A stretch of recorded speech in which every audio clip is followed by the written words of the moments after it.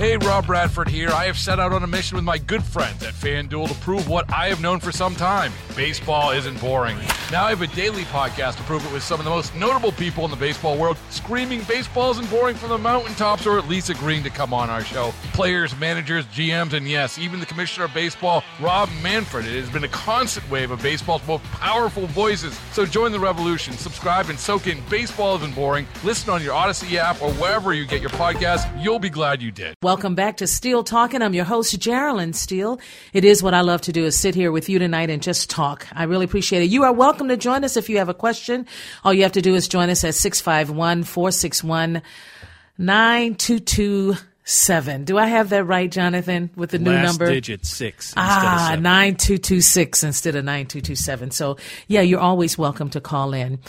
All right. Education reporter Lauren Lumpkin is joining us. Why? Because we're going to talk about the FBI's reports of at least 57 bomb threats at historic black colleges and universities and even other institutions. And this has been happening since January. So the article in the Washington Post says the FBI and 57 historical black colleges and universities, places of worship and other faith-based and academic institutions received bomb threats between January 4th and February 16th.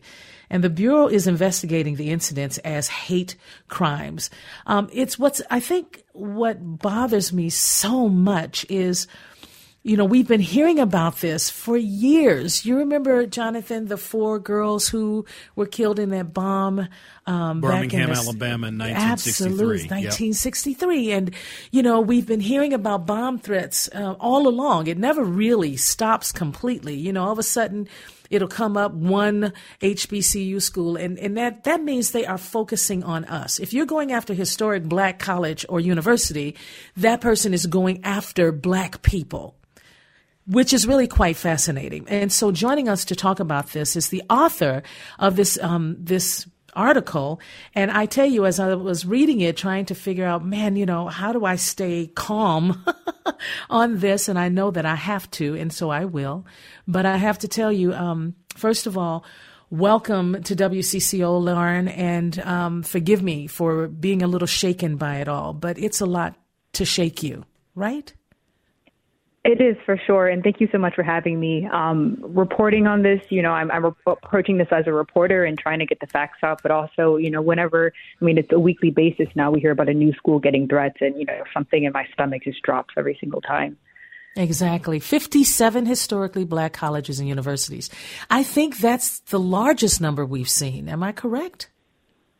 Right. And that number also includes some faith-based institutions, houses of worship. But, you know, our tally of the historically black colleges and universities, it's more than 24 at this point. You know, different schools in various states have all received similar threats. So where do we go from here? As a journalist, I can only imagine how frustrated it is for you to hear this and try to encourage or try to write something that would be encouraging. Yet we are not seeing a whole lot of that, are we? Right. And, you know, the FBI, as they released a statement last week, just because there's been so much interest in this story, people are really anxious and trying to figure out, okay, what happens next? Who, you know, have there been arrests? Like, who are the perpetrators, and what are their consequences going to be?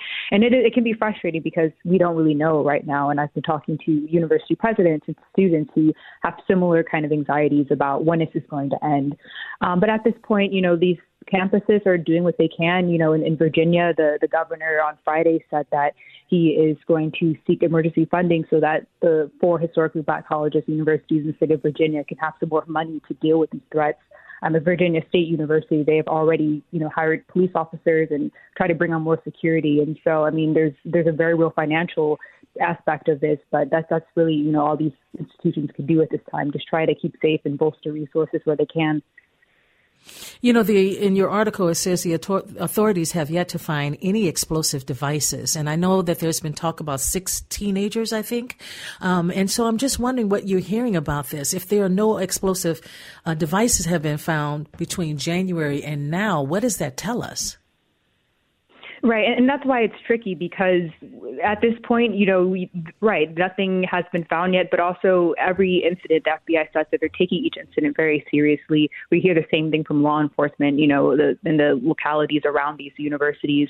They're taking it very seriously because, while nothing has been found yet, you don't want to let your guard down just in case something does happen.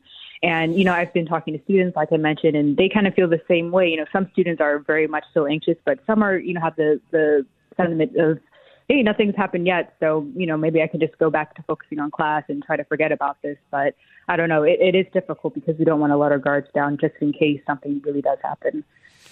So I read that there were some students that were getting text messages and that sort of thing with a threat.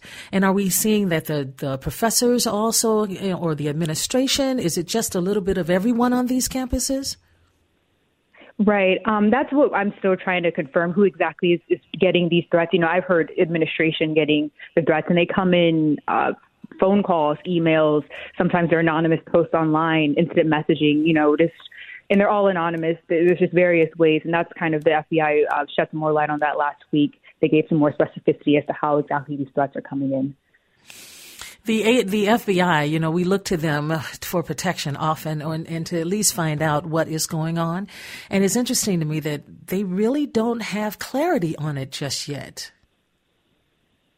It's hard, because we all really, really want answers. But, when I talk to university presidents, they have full faith in the agency to handle the situation. And, they're working with all these universities. 31 field officers are on this. They're conducting hundreds of interviews and, analyzing all this electronic information. And so we're just kind of trying to stay patient. And that's the sentiment I'm getting from these campuses too, just trying to be patient and hope that we get more information from the FBI before more of these threats come in. One of the sentences in your article says the FBI has encouraged people who notice suspicious activity to submit a tip. And as you know, with all of the complication between the races in our great country right now, some people are terrified to submit a tip. The FBI, I hope, is able to encourage students and administration to really come forward if they see something. You remember how we learned years ago, if you see something, say something. And it is so important because it could really matter and save lives. So where do we go from here? Does the FBI look into, are people coming forward with any tips? Do you know? It's unclear right now what exactly, what kind of information that the FBI is getting. But, I'm hopeful that tips are coming in and that they're credible tips, things that the FBI can actually look into and follow up on. But I think that's a really good question and something that, we're going to continue to keep an eye on. What are they finding out? Are any of these tips actually helpful at this point?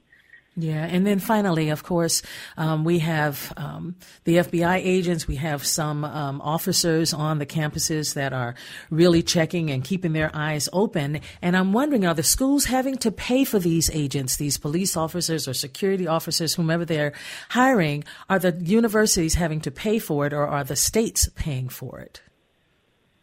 Right. And at this point, the universities are paying for it. When the local police department comes in, that's, a whole other separate thing. But, the first response on a lot of these campuses is the university's police department. And when the bomb threat comes in, they have to sweep every single building, every classroom, it's really time consuming. It's expensive. You have to have all this staff.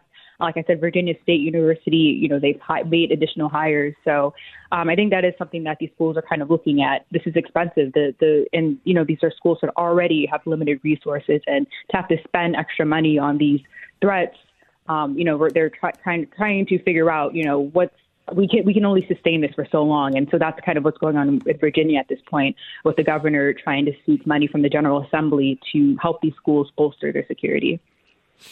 So if we want to help, do you know if they've said anything about how we can help in some way? I think at this point, like you mentioned, if you see something, say something, and just keep these schools in your thoughts. It's a really tough time. I mean, when I talk to students, it's hard not to really feel for them. There's a pandemic, so much of their college experience has been upended from the coronavirus, and now they're back on campus. Things seem somewhat normal, and these bomb threats keep coming in. And, a lot of the presidents say that they're meant to intimidate and disrupt and distract students. And it's a really difficult time. So, just really keep them in your thoughts. And just continue to follow the story. We don't want the story to fall out of the, out of national attention. That's why we want to keep reporting on it so that people keep focusing on it, and we're going to follow the story until it's resolved. It's so true, Lauren, because I remember these stories would come forward and all of a sudden they disappear and you kind of forget when it's not in front of you. So, yes, that's a great example right there, is to make sure that we stay on top of these stories and talk about them so people know that this is still happening or not happening. Thank you so much for joining us, education reporter Lauren Lumpkin. Really appreciate you joining us. Thank you for having me. Hey, Rob Bradford here. I have set out on a mission with my good friends at FanDuel to prove what I have known for some time. Baseball isn't boring.